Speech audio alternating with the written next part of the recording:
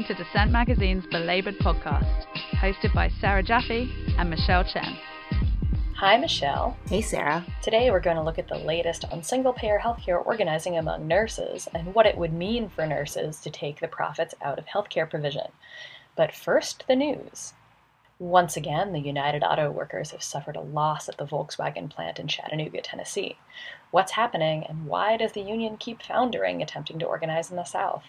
I talked to friend of the show, Chris Brooks of Labor Notes, who is from the area and was on the ground with the workers during both campaigns. Chris, what just happened in Chattanooga with the UAW at the Volkswagen plant? Unfortunately, it's more bad news. The UAW now has a string of losses to their name. They ran an election at Volkswagen in 2014, which they narrowly lost. They lost an election at Nissan in Mississippi in 2017, at Fuyao, Ohio, in Ohio in 2017. And now they have just, again, lost an election at Volkswagen. It's a 1,700 member unit, and the final count was 833 no to 776 yes. So a margin of 57 votes. So what did, I guess, the union think was going to be different this time than in 2014? So, I just used the 57 number a lot of people have. I think that the more useful and interesting number is 1,000. So the number of, according to the many workers that I spoke to on the organizing committee and that were activists in the plant, the number of their coworkers that they had assessed at the yes vote was over 1,000. They lost something like 25% of their support by the time they actually had an election. So I think that the UAW went into it thinking, if we file for an election and we get a quick turnaround on it, if it happens in just a few weeks, then the employer and the anti-union groups are going to have a limited window in which to respond, and we can hopefully get this thing done. Unfortunately, that did not happen. The Trump Labor Board was capable of stalling this out for about 9 weeks. I think people can question whether or not that should have been expected in our current political environment. And in that time, there was a very intense anti-union campaign waged against these workers by Volkswagen, their employer, by the state, government, and by a number of, dark money AstroTurf groups that were spending tens of thousands of dollars to convince the community that this would lead to the plant closing. So what was different about the way the company approached the election this time? Yeah, it was totally night and day, right? So in 2014, the company was ostensibly neutral. So they signed an election agreement with Volkswagen. With UAW. They actually invited UAW organizers into the plant in 2014 to speak to workers. And they said, look, we want to form the first German-style works council in the United States here, and we have to do that through a collective bargaining agreement with the union. And the UAW is the best one to do that. But that all changed in 2015. So folks might remember that in 2015, the Dieselgate scandal broke. Yeah. So Volkswagen was found to install cheating devices or software on 11 million so-called clean diesel vehicles, where they could pass emissions tests, but they, in actuality, were pumping out toxic fumes up to 40 times the legal limit in countries all across the world. So the company's stock sank by like 40% in the first week. They've been fined over $30 billion, from countries around the world cumulatively. And corporate executives have been charged in this in Germany. They're actually being indicted currently. So this was a turning point, I think, for Volkswagen, where they decided to go anti-union. The Volkswagen plant in Chattanooga provides the lowest pay and benefits of any automaker in the country, and I think that they really wanted to maintain that environment. So in 2015, they hired the notorious union-busting law firm Littler Mendelson and started fighting the union. So fast forward to today, what happened was they ran just kind of the standard anti-union campaign that you would expect, which is like still monstrous and terrible. They had supervisors handing out flyers on the floor saying that, they would potentially close the plant or could close if they voted in a union. They were harassing workers who were trying to wear stickers or buttons. Yeah. They called security on activists that were handing out flyers in front of the plant. They had captive audience meetings with the CEO in which he said that he insinuated that the union was responsible for the closing of the Volkswagen plant in Westmoreland, Pennsylvania in 1988, and said the same thing could happen here in Chattanooga. And then they also tried to play it nice. They said, look, we can change. We can do all these things better. They started to let workers wear shorts. They promised to clean the bathroom. They started cooling the plant earlier in the day. They got rid of some unpopular supervisors. So all that taken together, you see like this is like the general range of tactics that we typically see employers use in order to defeat a union drive. In particular, one of the things, and we saw this a little bit last time, but more intensely this time, the involvement of elected officials in this whole anti-union campaign. Yeah. So one of the wildest moments of the campaign, I mean, it's really kind of unprecedented, was that Volkswagen coordinated with Tennessee Governor Bill Lee to have him personally come to the plant unannounced, in secret. No journalists were allowed into the plant. They shut down the line, and they forced all the workers to attend a meeting where he made his anti-union views known. So Bill Lee is a millionaire, runs a large non-union plant in Middle Tennessee, and he directly involved himself in this campaign. So here is the world's largest automaker bringing in the most powerful political entity in the state, the governor, to tell their workers, we don't want you to have a union. And I think that that had a tremendous impact. It's hard to imagine it didn't.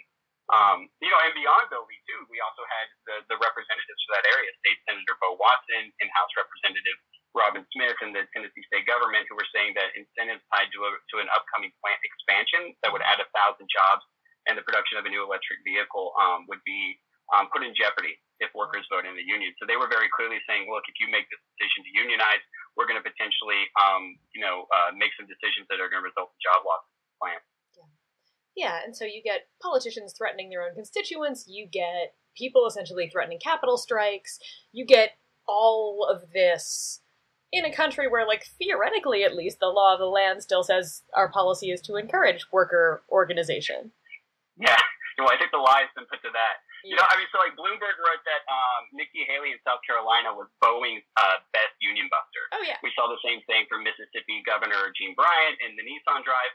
And I think what folks really need to understand is that the way we think about incentives needs to change. Like, typically we're like, incentives are just part of the neoliberal project of providing public subsidies to private corporations to enrich them, and that's true. Mm-hmm. But it's also about creating a political commitment between these companies and these politicians to foster a non-union low-wage environment in the South, and then they specifically weaponize those incentives. So They tell workers and they tell the community, if you step out of line and try to organize, we're going to withdraw support from the state for this company, and that will be the reason why the company will then not expand and more jobs won't be created. Mm-hmm. So, in all of the Volkswagen anti-union videos, they tried to make sure to highlight how the company came in after the 2008 Great Recession, and how important employment is, and how, even though this is the lowest paying job in the auto industry, making $16 an hour starting out is still a really good wage for blue-collar workers in Chattanooga. Yeah. So I think they really tried to drum up this fear. And so it's just exactly what you said, right? So the state is basically saying, like, we're going to work with companies and we're going to institute a capital strike if workers organize, which is just totally bonkers that they're threatening their own constituents, their own communities to discipline them to maintain this environment. So when we think about these incentives, these giveaways, I mean, I'm thinking about the Amazon business, but all of it, one of the things that they're also in many of these places, they're arguing when they're giving the incentives away that these are going to be good jobs, and you see the complete lie of this being turned around here, and it's actually, there's no carrot, it's all stick.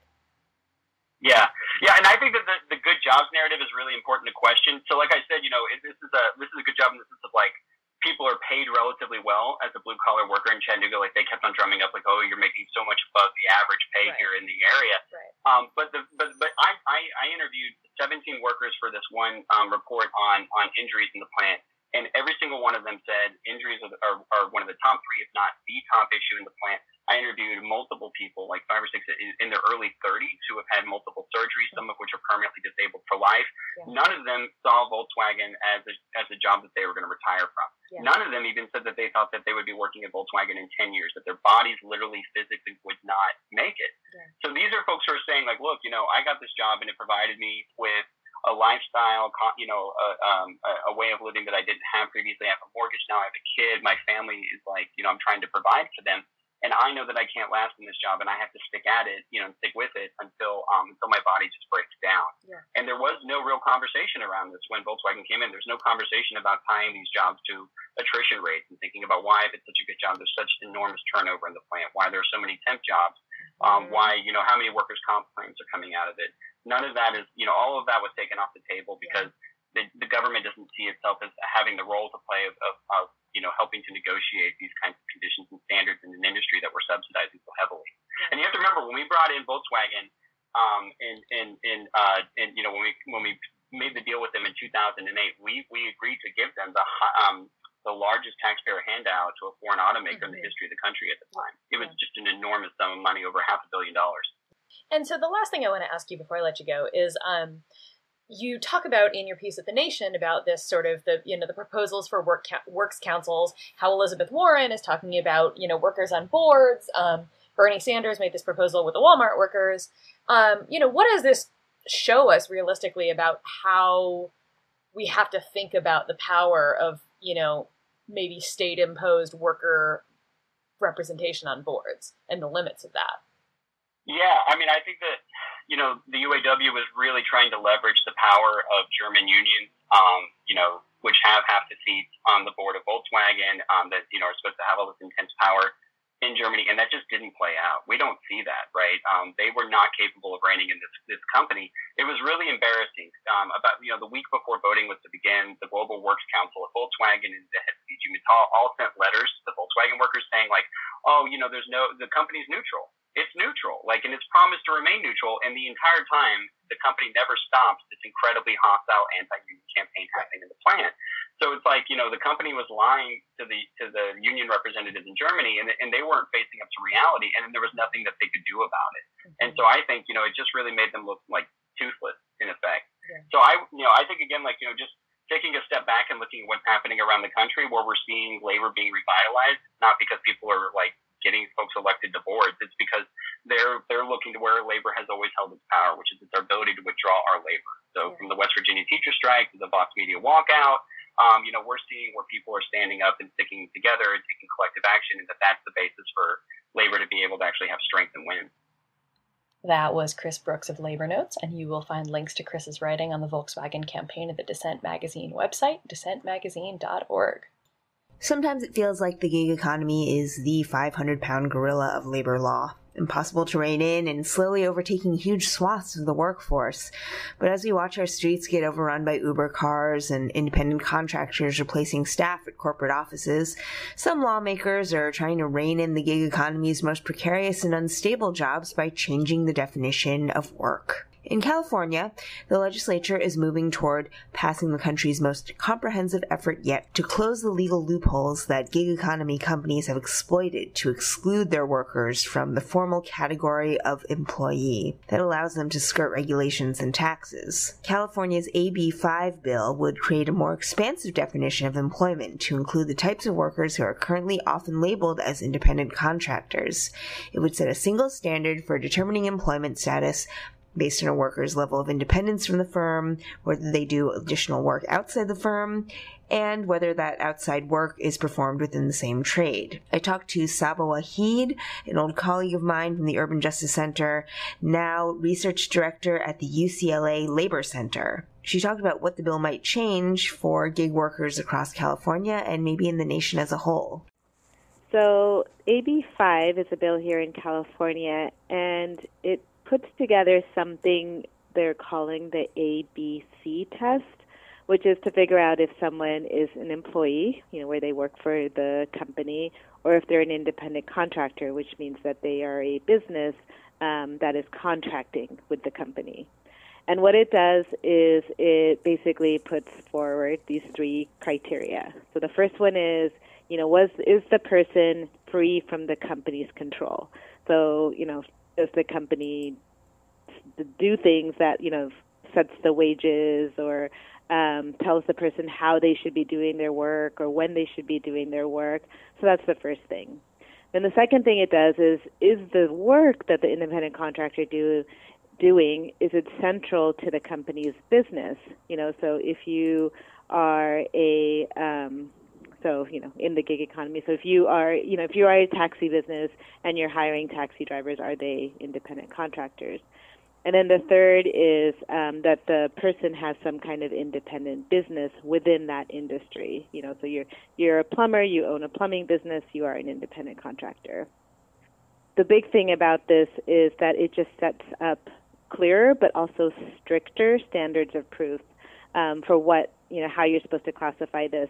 And there's just like a range of professions out there that have, kind of swam around in this gray zone because the test used to be a lot longer. It was more like 10 points, and you might have one, but you don't have the other, and you sort of have this one. And so it was a lot easier to put someone into the independent contractor, though most likely they were probably an employee. And there's financial reasons for this, because if someone's an independent contractor, it means that you're not paying, for their job costs. You don't have to insure minimum wage. You don't have to pay overtime. You don't have to provide benefits. They're not protected under, health and safety. And so all of these things. So there's definitely a financial incentive around the independent contractor that could, push for that classification over an employee. Right. So who are the major sectors of workers who would be most affected by this? And I guess, I think when most people think of gig economy, they think Uber and Lyft, but are there other categories of workers who, are, for whatever reason, currently classified as independent contractors that really should be employees? So Uber, like the gig economy is probably the biggest, and then within that you get a lot of different workforces. So you could have Uber and Lyft drivers, but you could also have, the delivery drivers like the Uber Eats or the DoorDashes, to the Amazon flex workers, who are doing, the kind of gig part of the delivery services. So all of those, but then there could be, there could be other sectors like nail salon workers, for example, or exotic dancers, or there's a couple of industries where it's some of the workers themselves have kind of come out and also talked about how they're being misclassified. Port truckers, so there's a range of industries where this could have a very big impact. And so, basically... Go ahead. And then there's actually already exemptions that have been put into the legislation and they're more of the professionals, like doctors and dentists and lawyers and things like that, and actually hairstylists. They've already been exempted from the bill. Okay. And just, out of pure self-interest, would, say, freelance writers and other independent sort of media workers be classified under this? Because I know that California, this is a huge sector of the economy, right? I would think that they would be, for the very three reasons that we talked about, and that all seems to apply to freelancers. To journalists.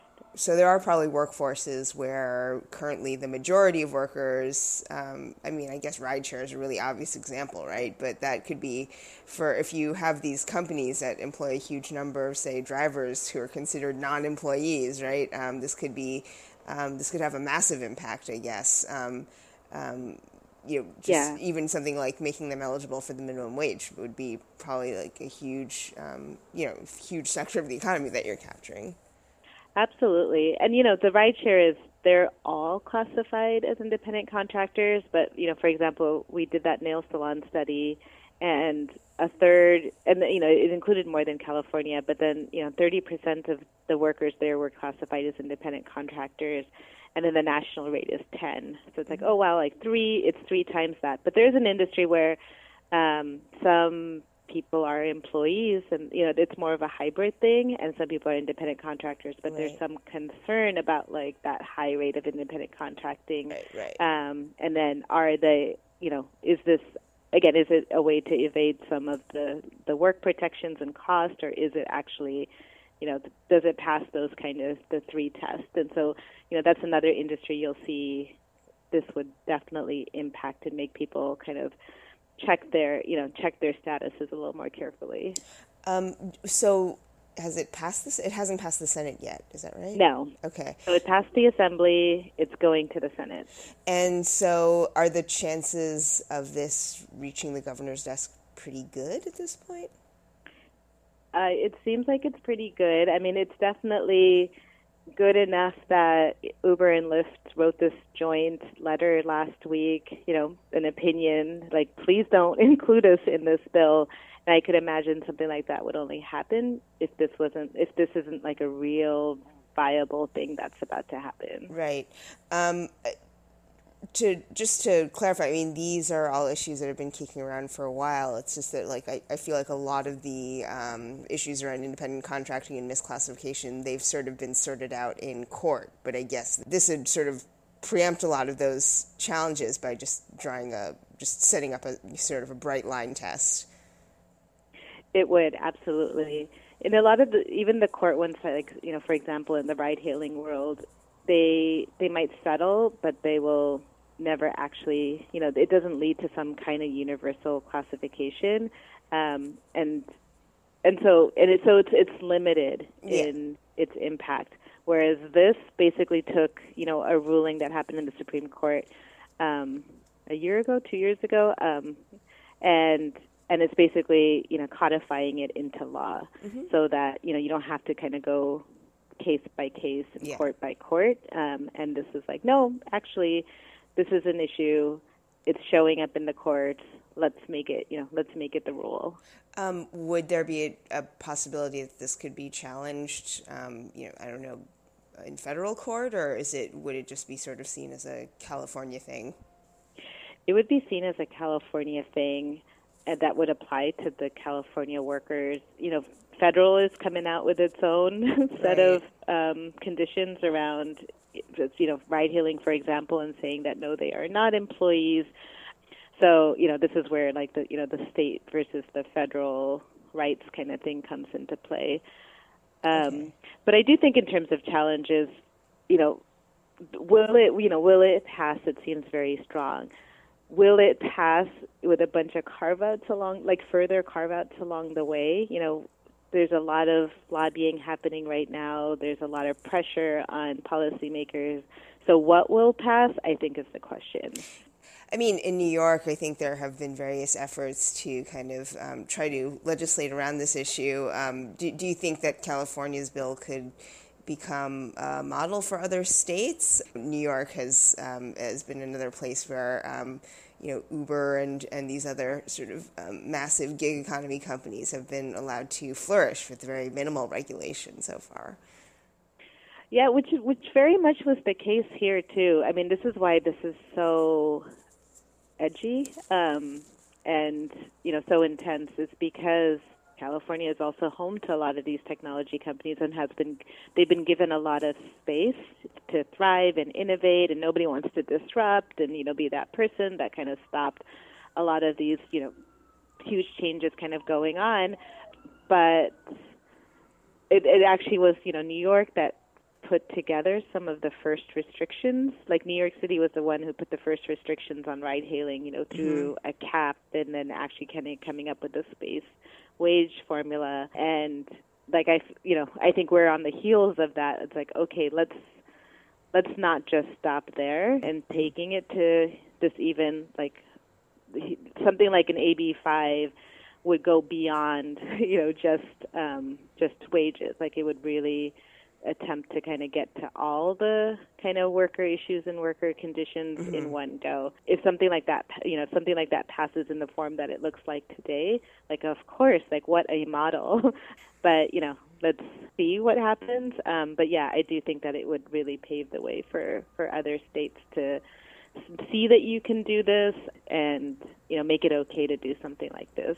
That was Saba Waheed of the UCLA Labor Center. In a story close to our hearts here at Belabored, the last couple of weeks have seen some big actions by journalists' unions. First, the workers at Vox Media, organizing with the Writers Guild of America East, ratified their contract on June 14th, but not without management dragging their feet first to recognize the union and then to bargain with the workers. Though they won, as friend of the show Ari Paul reports at FAIR, generous wage floors, 16 weeks of paid parental leave, 10 days of bereavement leave, other leave provisions, cost of living increases, and perhaps most interestingly, a provision granting workers a cut of the profits on media they produce that Vox later sells to third parties. There are even new protections against the laying off of staffers in order to replace them with freelance labor, a common and well-grounded fear in the media industry, end quote. They've also won diversity protections that will serve to push the media company to hire reporters and freelancers from diverse backgrounds, meaning fewer of those all-white man front pages we're so used to. But in order to get all those provisions, Vox workers had to have a walkout. On June 6th, the Vox workers walked off the job, tweeting pictures of their empty offices. Even workers who had early on publicly opposed the union made statements to press about the need for a fair contract. Days after the walkout, the company agreed to the workers' demands. And then the Vox workers sparked another walkout, this time at BuzzFeed, where a bright BuzzFeed yellow Scabby the Rat joined them in the street. The BuzzFeed walkout included workers at offices in New York, San Francisco, Washington, D.C., and Los Angeles. BuzzFeed employs more than 200 journalists, even after some very recent, very visible layoffs, and the union, this time organized with the News Guild, has been struggling with management over the size of the bargaining unit, a common tactic and one we've heard about a lot, particularly in these media unions. In a recent piece for New Labor Forum, I noted that over 20 media outlets had organized since 2015, something I think we can properly now call a wave, and in the time since I wrote that piece, which, well, it had quite a long lead time, another 10 or so have come out as in the middle of a union drive. Journalists, many of whom were taught early on to compete with one another for bylines, realized that the precarity of our work meant it made more sense to join together. Some of these unionized shops have been new digital-only outlets like Vox and BuzzFeed, but others are venerable old publications like the Los Angeles Times, the New Yorker, and the New Republic, for which I have written some labor stories, including an upcoming piece on the Lordstown plant. For young people coming of age in the post-2008 era, they've realized that the power of personal branding can only take you so far. For more than that, you need to organize. And to see the workers taking action, and at least in the case of Vox, succeeding in bringing management to the table, is a good sign for the future of the industry, particularly when the workers show that they are thinking about what it takes long-term to produce good work, often much more than management is. The National Labor Relations Board is waging an epic battle of mice and men, or rather, rat and men. In one corner, we have Trump's ultra-conservative NLRB appointees. They're taking aim at the perennial punching bag of the labor bar. In the other corner, it's a giant inflatable rodent known affectionately as Scabby the Rat. He's been a totem at many a picket line, mostly as a strategic symbol of labor exploitation, deployed against a company known to use non-union or scab labor, hence the name. Scabby has been a trusty sidekick at rallies of building trades unions in the New York area for many years, and last week on Staten Island he took his perch across from a ShopRite construction site, which is known to be using non-union construction contractors for the job. But the NLRB's general counsel swooped in to crack down on the rally, claiming that Scabby violated federal rules about picketing actions. According to Bloomberg Law, the NLRB was seeking a temporary restraining order against the Construction and General Building Laborers Local 79, which would bar all protests against the ShopRite stores for 5 days, including the use of inflatables. This dispute is being duked out in court, as the NLRB's general counsel, Peter Robb, seeks an injunction to halt the union's protests at the site. The demonstration itself is a low-key affair, with union activists standing alongside Scabby and passing out leaflets, just telling pedestrians to urge the parent company, Mannix, to hire union labor rather than the low-wage workers they are currently employing. The crackdown from the NLRB is an extraordinary intervention and speaks to the general ideological bent of Trump's NLRB. Robb has been dredging up older cases for the express purpose of overturning Obama-era precedents. Scabby has long been the nemesis of the GOP, dating back to the Bush administration. Robb has another pending case against Scabby, this one involving a separate demonstration organized by the IBEW in Philadelphia back in 2017. In both these cases, Robb's argument is essentially that picketing these businesses violates labor law because they are not direct employers of the union workers. They're considered secondary, which the NLRB has often seen as neutral third parties who are merely trying to get on with business. A secondary boycott, by this logic, harms a business that ostensibly had nothing to do with the union's labor dispute with the main employer. Now, if the NLRB prevails, it would deal a blow to all sorts of solidarity-related striking activity and would severely limit workers and unions' rights to engage in things like solidarity strikes, and an aggressive crackdown on Scabby would limit secondary strike activity and would severely limit the ability of workers and unions to engage in things like solidarity strikes. Protests would be limited essentially to employees that were directly involved in a union labor dispute.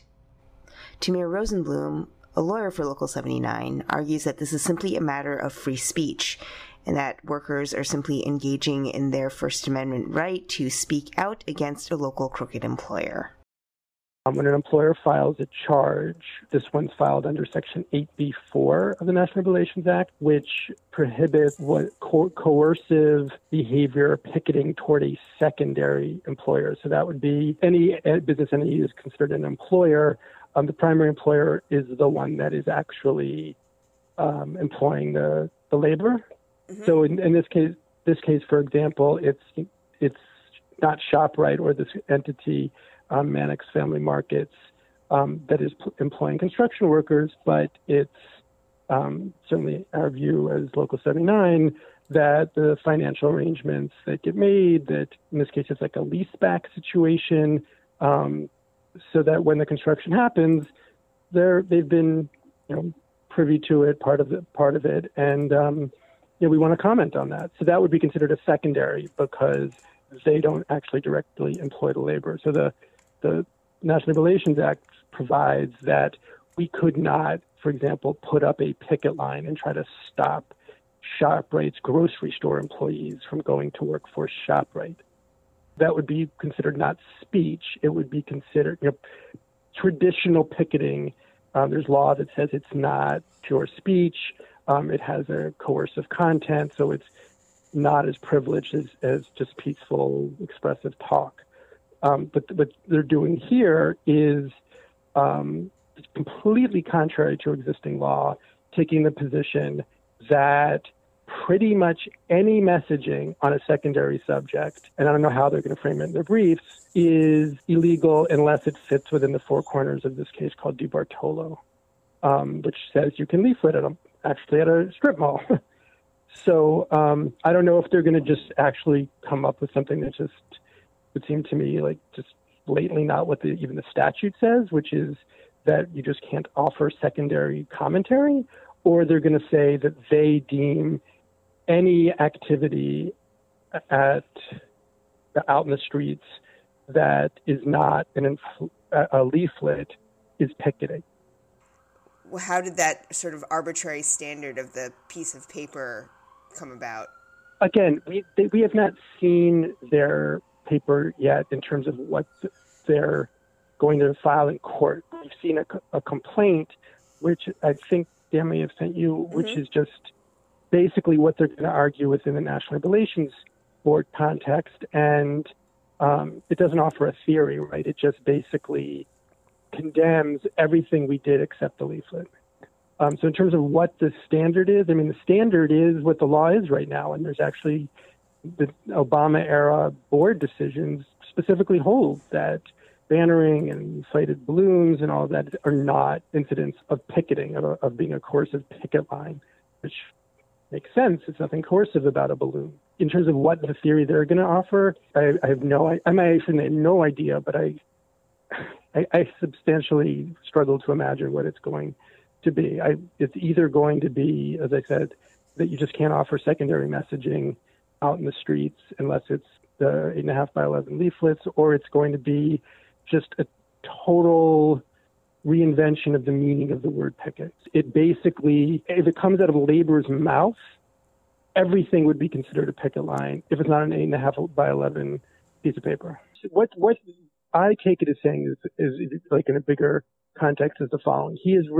Rob has in his most recent memo about the inflated rat, which was about use of it on a construction site, that he views labor speech as commercial. So it's not privileged to the same protections under the First Amendment that other forms of speech. For example, the Supreme Court has held that the Klan can burn crosses in Virginia, cannot presume that is coercive, right? Actually, in Virginia, people can gather to burn crosses, and the state can't consider it presumptively coercive. The Snyder v. Phelps case, the Westboro Baptist Church goes out and protests the sexual preferences of a fallen Marine, I think it was from Iraq. That the Supreme Court has held. It's upsetting. It's just completely controversial. It's fine. You're allowed to do that. they want to say that we have less rights than that. Is this intervention from Rob, was it something that you were expecting for this workplace action? I mean, were you kind of anticipating, in light of what memorandums that he's already issued?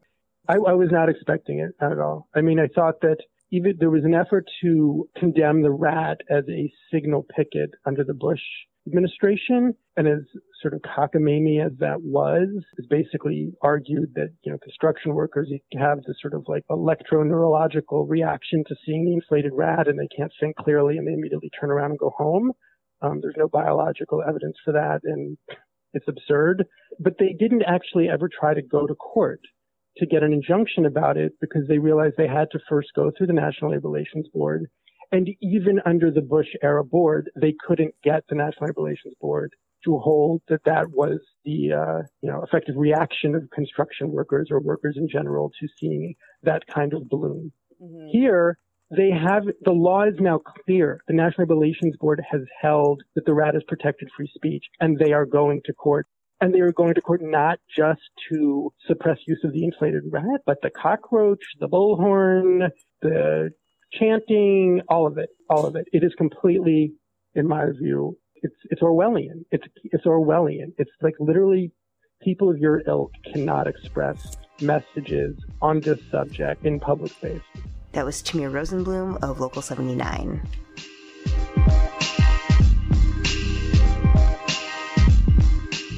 If you've been to a hospital lately, chances are the person you've interacted with the most is not the doctor, but the nurse. Nurses are in demand. They deliver most of the care in our healthcare system, and it seems we can never get enough of them. For years, in fact, analysts have warned of an impending nursing shortage. It would lead to overburdened hospitals and a crisis of care. And it is true, we do have a crisis in our healthcare system. It's underfunding and understaffed, and it's fueling the public campaign for Medicare for All. Organized nurses, in fact, have been some of the only proponents of the initiative in the healthcare sector. Nonetheless, nurses on the front line say that the idea of a shortage doesn't really tell the whole story. It's true that many hospitals are short-staffed, but this is less about the supply of nurses than deliberate management decisions intended to suppress labor costs and overstretch the existing workforce. So there are more systemic gaps at work. As the country begins a serious debate on the future of healthcare, labor advocates say that bringing single-payer online should involve elevating nursing care as a cornerstone of the public healthcare infrastructure. That means ensuring that there are, first, enough nurses to deliver quality care for all, and second, that those nurses have the quality jobs that they deserve. I talked to Linda Eichen, director of the Center for Health Outcomes and Policy Research at the University of Pennsylvania, about nurse workforce issues, the crisis in nursing care, and what mandatory staffing ratios, such as the kind they have in California, could do for the workforce nationwide. Every time there's a national, a nurse appreciation day, there's all these stories coming out about nursing shortage, and no one seems to really connect the dots. If you had the ear of the most progressive legislators in Washington right now who are actually thinking seriously about putting in place a single-payer system, for instance, any of the 2020 presidential candidates who have seriously proposed this, how would you incorporate a labor component into that would ensure this profession is properly compensated, but also that, working conditions are improved such that it becomes a sustainable career, and there's there's a sort of a career pathway and a supply chain of nurses. Well, but I think we have that now, because we've, the market in our country has solved some of those things, because nurses nurses could always be better paid, but nurse salaries are the highest in the world in the U.S., which is not just because we have higher salaries overall. They're higher relative to many other occupations. And I think nurses, have career pathways now. And that's the development of advanced practice nurses with nurse practitioners has been what's been so attractive to recruit all of these people into nursing. I mean, people are coming in that already have a university degree in another field because they see, okay, I can be an RN, and being an RN is good, and I could do it for a career, but I could also be a nurse practitioner. And so I guess what I'm suggesting is those are not the things that are so important, but the valuing of nurses by the health system and creating an environment that allows them to be productive is very important. For example, Toyota, has a reputation for making cars that don't break down, sort of moved into healthcare consulting, and their advice they gave to the healthcare industry is you don't have your eye on supplying the line that keeps your productivity high and the product that you're producing, which is patient care, excellent. And the line in healthcare is nursing. And so they tried to convince hospitals in particular that they had to focus more on making nurses efficient and effective. And that's not what goes on in hospital environments. Environments in which nurses work are chaotic. There are many operational failures. There are, not enough supplies. The equipment is broken. The dietary department is not delivering the right meals, and all these things that happen at the patient interface, nurses are spending all their time solving constantly. Yeah. There's no reason for that. Right. And many workplace hazards as well. I mean, there are injuries. Oh, yes. And really bad things are happening. Nurses are getting hurt. A major part of that is that there are often not enough nurses there. And that's the beginning of the chaos right there. Right. And so, more attention to what would constitute safe nurse staffing and trying to have some kind of reasonable either industry standard or, if the industry doesn't respond, some other kind of regulatory standard. It's at the heart of why we don't have safer care in hospitals, is that there are not enough nurses to really have an efficiently working system. And we have so many readmissions. Some categories of Medicare patients, those with heart failure, for example, 20% of them are coming back to the hospital within 30 days. And every time an elderly person comes back to the hospital, they have a bigger and bigger chance of never living independently again. So they're very big risk of this going on, besides wasting a lot of money.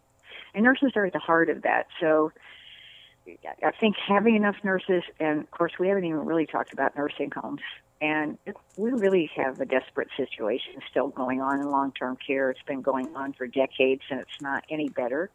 As a matter of fact, it's getting more complicated because now with the shorter length of stay in hospitals are discharging patients that are very needy into long-term care facilities, and they have very few nurses and really no doctors to speak of.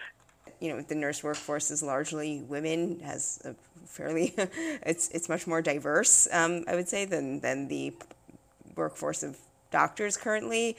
And in a way, they sort of reflect the communities that they serve a lot more than other medical practitioners.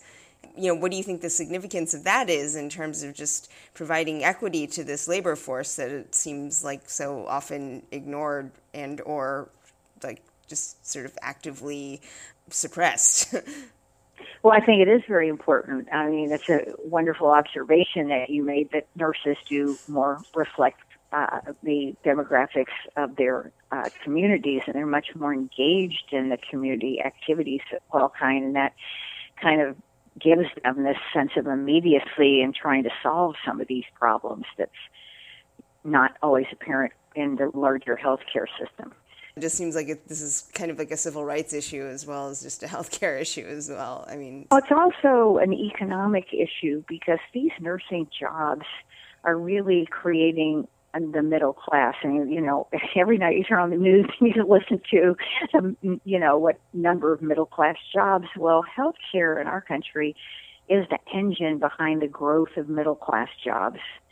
And, if you just ask, what is the benefit of, having more nurses? Well, one of them are all the economic benefits of upward mobility for the nursing workforce that, as you say, is very diverse. It's coming from different sectors of the nation. Many nurses are first-generation university graduates, and they're all coming up by their bootstraps and pulling up their families and contributing economically to their communities. And so we have that healthcare engine that's very good for the economy and for, creating good jobs for the middle class.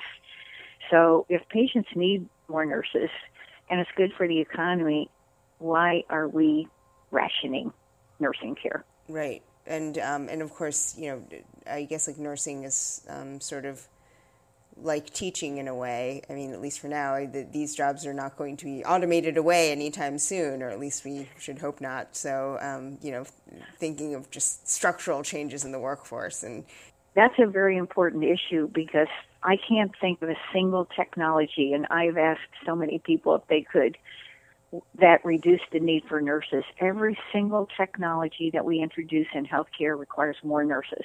Yeah. Just the electronic health record alone requires more nurses to make it work. Yeah, for sure. I would imagine that there are probably more tasks that surgeons perform that can be outsourced to technology than things that nurses do on a day-to-day basis. I mean, you can have a robot do stitches, it's not a big deal, but you can't have you can't provide, nursing, pediatric nursing care from a screen. Right. And so it just doesn't fit into the manufacturing model that, some managers are used to thinking about. We have never found a replacement for a nurse, but nurses do replace other people. And so when they work upstream, they're freeing up doctors to take on more complicated tasks, which doctors want to do, by the way. I mean, it just seems counterintuitive as well, right, like you were saying, doctors, why wouldn't doctors want nurses handling a lot more of the stuff that they are currently overwhelmed with if there can be a better distribution of labor? But I guess no one really wants to. Well, they do. This is a funny thing because practicing physicians that are really taking care of patients want more nurses and nurse practitioners. And that's why so many are being hired, because we wouldn't see hospitals hiring now literally thousands and thousands of nurse practitioners if doctors didn't want them. So there's a big difference between organized medicine's stance on some of these issues like modernizing Nurse Practice Acts and what practicing physicians think. One of my things that I give an example of all the time, which is just really ridiculous in a system that costs as much as ours, but nurses spend a huge amount of time hoarding pillows because there are never enough pillows that are provided by the equipment part of the world to position patients. And so if you have a surgery patient, often you need 6 pillows, and there's only 1 or 2 pillows on a bed. Right. And this has been true forever. And so literally nurses are hoarding pillows and searching for pillows and spending an inordinate amount of time in a multi-billion-dollar business. Yeah. It's ridiculous. They can get awesome laser beam technology equipment, just no pillows. This reminds me of in many developing nations, people bring their own bedding to the hospital with them. Maybe we'll start doing that now. People just sort of bring their own couch pillows. But this idea about the nursing shortage, I think it's really important to try to educate people about that because it's such a diverting issue. It kind of diverts everything from what the main problem is now in nursing. I mean, I think people have these preconceived notions. Why would you want to be a nurse? It's such hard work. Probably there's a lot of burnout. Probably people don't stay in the field, but it's really not true. It's a very attractive field, but when you allow employers to say, we don't have enough nurses at the bedside because there aren't enough, that allows them to cast the blame other places besides themselves. So when hospitals say to me, we have a nursing shortage, I say, look at your hospital and ask yourself why nobody wants to work there. Because there are plenty of nurses. Mm-hmm. Yeah. So it's important that we don't allow this myth that we have a nursing shortage to divert attention from what really needs to change, which is we're not funding enough positions for nurses. And we're not attending to the workplace so they have where they could be reasonably successful providing high quality care without burning out and being afraid every second of the day that some catastrophe is going to happen. That was Linda Eichen, director of the Center for Health Outcomes and Policy Research at the University of Pennsylvania School of Nursing. I also talked to Koki Giles. She is a registered nurse in Maine and vice president of National Nurses United, about what she experiences every day at work and the need for safe staffing levels. In Maine, in our hospital, they primarily do 12-hour shifts. That's a long time to work with that type of staffing.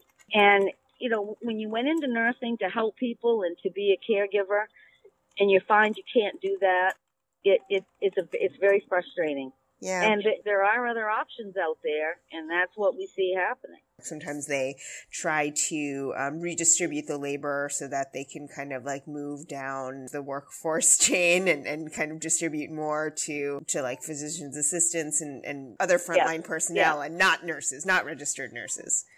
Correct. We have to be very vigilant because there are many times that they're taking what their nursing jobs, and they're saying, well, a CNA can do that, or an LPN or an LVN. Somebody with less skill can do that, and it's primarily just to save money. Yeah, and that's at higher risk to the patient, I guess. Ultimately, of course it is. Yeah, because those other levels do not have assessment. They are not, they're not qualified or trained to assess changes in condition. And I think, and I'll be honest with you, I think if they could take the profit, even on a nonprofit facility, if they could take the profit out of healthcare, I think you would find a big improvement. The patients would receive the excellent care without having to worry who's spending the money and who isn't. I've been a nurse 40 years, and the amount of management in these positions compared to what there used to be is incredible. I have never been management. I don't know if there's a big need for that, but it just seems that we have so many managers that don't deliver care. It's why couldn't we have some of these as our regular, our caregivers? Right, like you can hire like 10 nurses with the salary of a single administrator or something. Exactly. Yeah. Exactly. And my thing is, yes, and maybe they don't have as many as we do direct care people, but the amount of money that they can demand is huge compared to what the nurses can. I guess you're speaking about Medicare for All? Oh, boy, I certainly am. And I understand that there's a lot of the, administrators, the pharmaceutical insurance companies are all against that because that is going to make a difference on how much money they pay those people. And I have no idea what those figures are, so please don't ask me. But I do know that there would be a limit to some of that, rather than just whatever they can get out of there. But you should not. In the state of Maine, and I'll just use a small rural hospital 100 miles north of Bangor, the CEO made $350,000 a year for like a 60-bed hospital. And I guess my question is, I don't understand that. That was Koki Giles, NNU Vice President and Registered Nurse. You're listening to Belabored, a Dissent Magazine podcast. Links to articles mentioned in this episode may be found at dissentmagazine.org.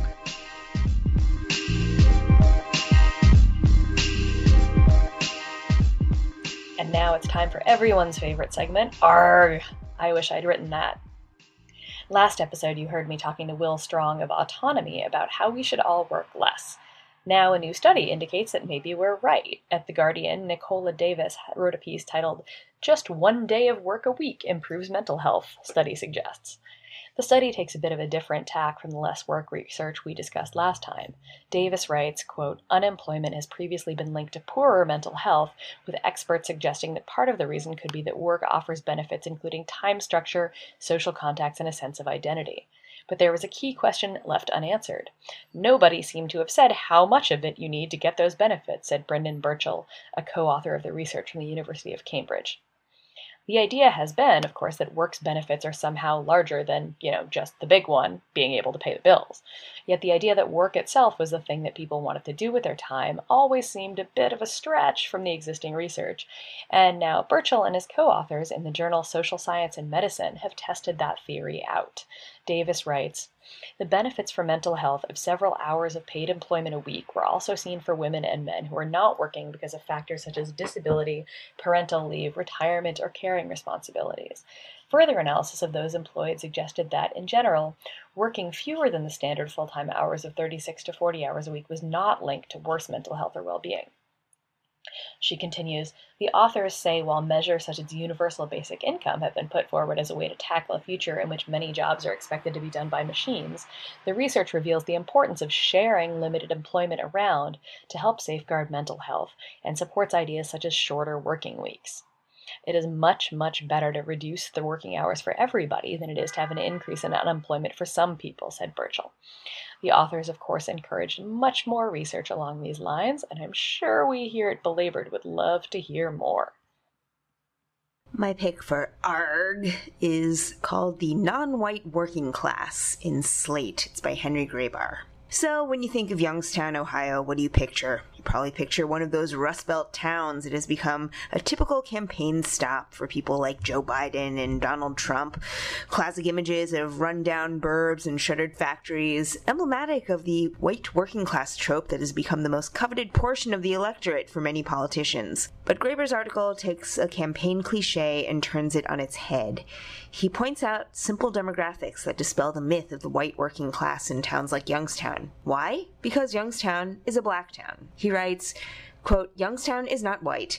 In contrast to the largely white Mahoning Valley, for which it often serves as an unthinking stand-in, the city itself is 43% black and majority minority. The mayor is black. In more than a dozen interviews with Youngstown's black community, I could not find anyone who knew a black Trump supporter, let alone was one.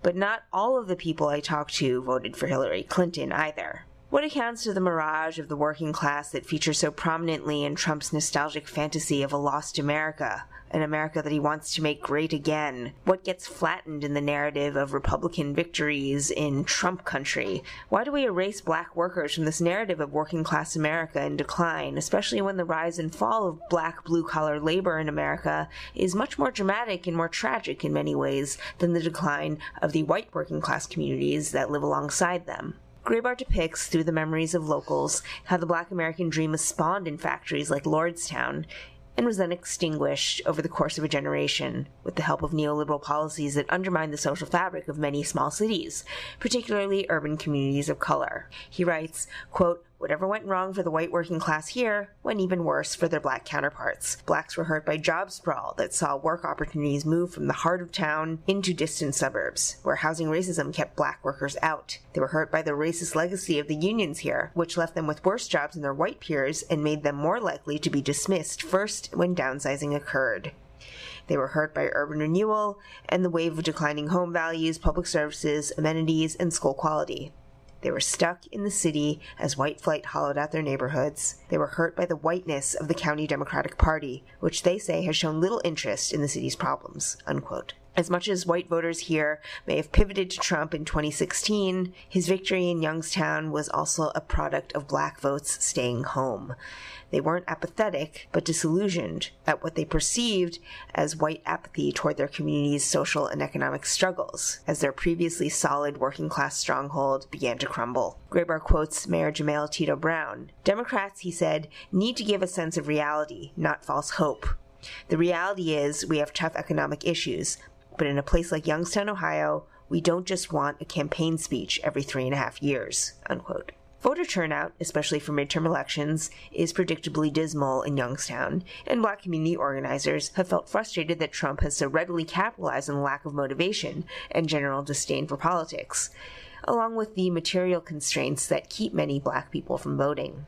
Grabar quotes Helen Youngblood, head of the Ask Me local, recalling a vexed conversation with a friend about why they can't get people to vote. Her colleague tells her, "Helen, when you get up in the morning and you don't know if your baby is going to have milk, then your priority of the day isn't getting out to vote. Poverty," she reasoned, "was crushing young people's will to participate in the political process," unquote. Oddly, despite the downward spiral that Youngstown's Black community has experienced in recent years, they seem in a way to have maintained some modicum of hope, resignation even, about what their hometown has become. And they're still there. They're not fleeing. In a way, their resilience cuts against the image that we see in the media of the Rust Belt's decline. Usually that's framed as an epidemic of white despair, a world of depression, addiction, social alienation, and idleness, as old community institutions like churches and unions fall away, and nothing emerges in their place. An elder named Sybil West, who has lived and organized in Youngstown for 3 generations, takes the long view on the so-called white cultural crisis. She says, quote, "It hurts them because they're not used to cutting corners. Opioids, suicides, people can't figure out how to survive." West goes on to note that Black people like her, quote, "have always had to live our lives on plan A and plan B. We may not have had much, but we learned how to plan. We're a race that was forced to live with less. So maybe we need a plan for 2020? Maybe that's the lesson of Youngstown. Don't put too much stock in the American dream. Make do with what you have while you still have it. But just because you've been forced to live with less doesn't mean you should settle for less. Next year, Youngstown will be going to the polls again along with the rest of the nation to deliver what will likely end up being a referendum on the Trump administration. But if Trump proved anything, it's that our political system is still capable of surprising us, for better or worse. And maybe things can turn around for a small town like Youngstown when the right people speak up. And usually, those are the people who don't make it into the headlines. And that is all for this episode of Belabored. Thanks again to Natasha for making us sound good. Please donate to support Belabored on the Dissent Magazine website, dissentmagazine.org. If you'd like to get in touch with us about labor actions that you're involved in, any recent Scabby the Rat sightings in your neighborhood, if you're living in Youngstown and you want to tell us what's really going on in your neck of the woods, or any other Rust Belt town that often gets distorted in the media coverage, let us know on Twitter at #Belabored. Or you can contact us by email at belabored@dissentmagazine.org. Talk to you in another 2 weeks. Over and out.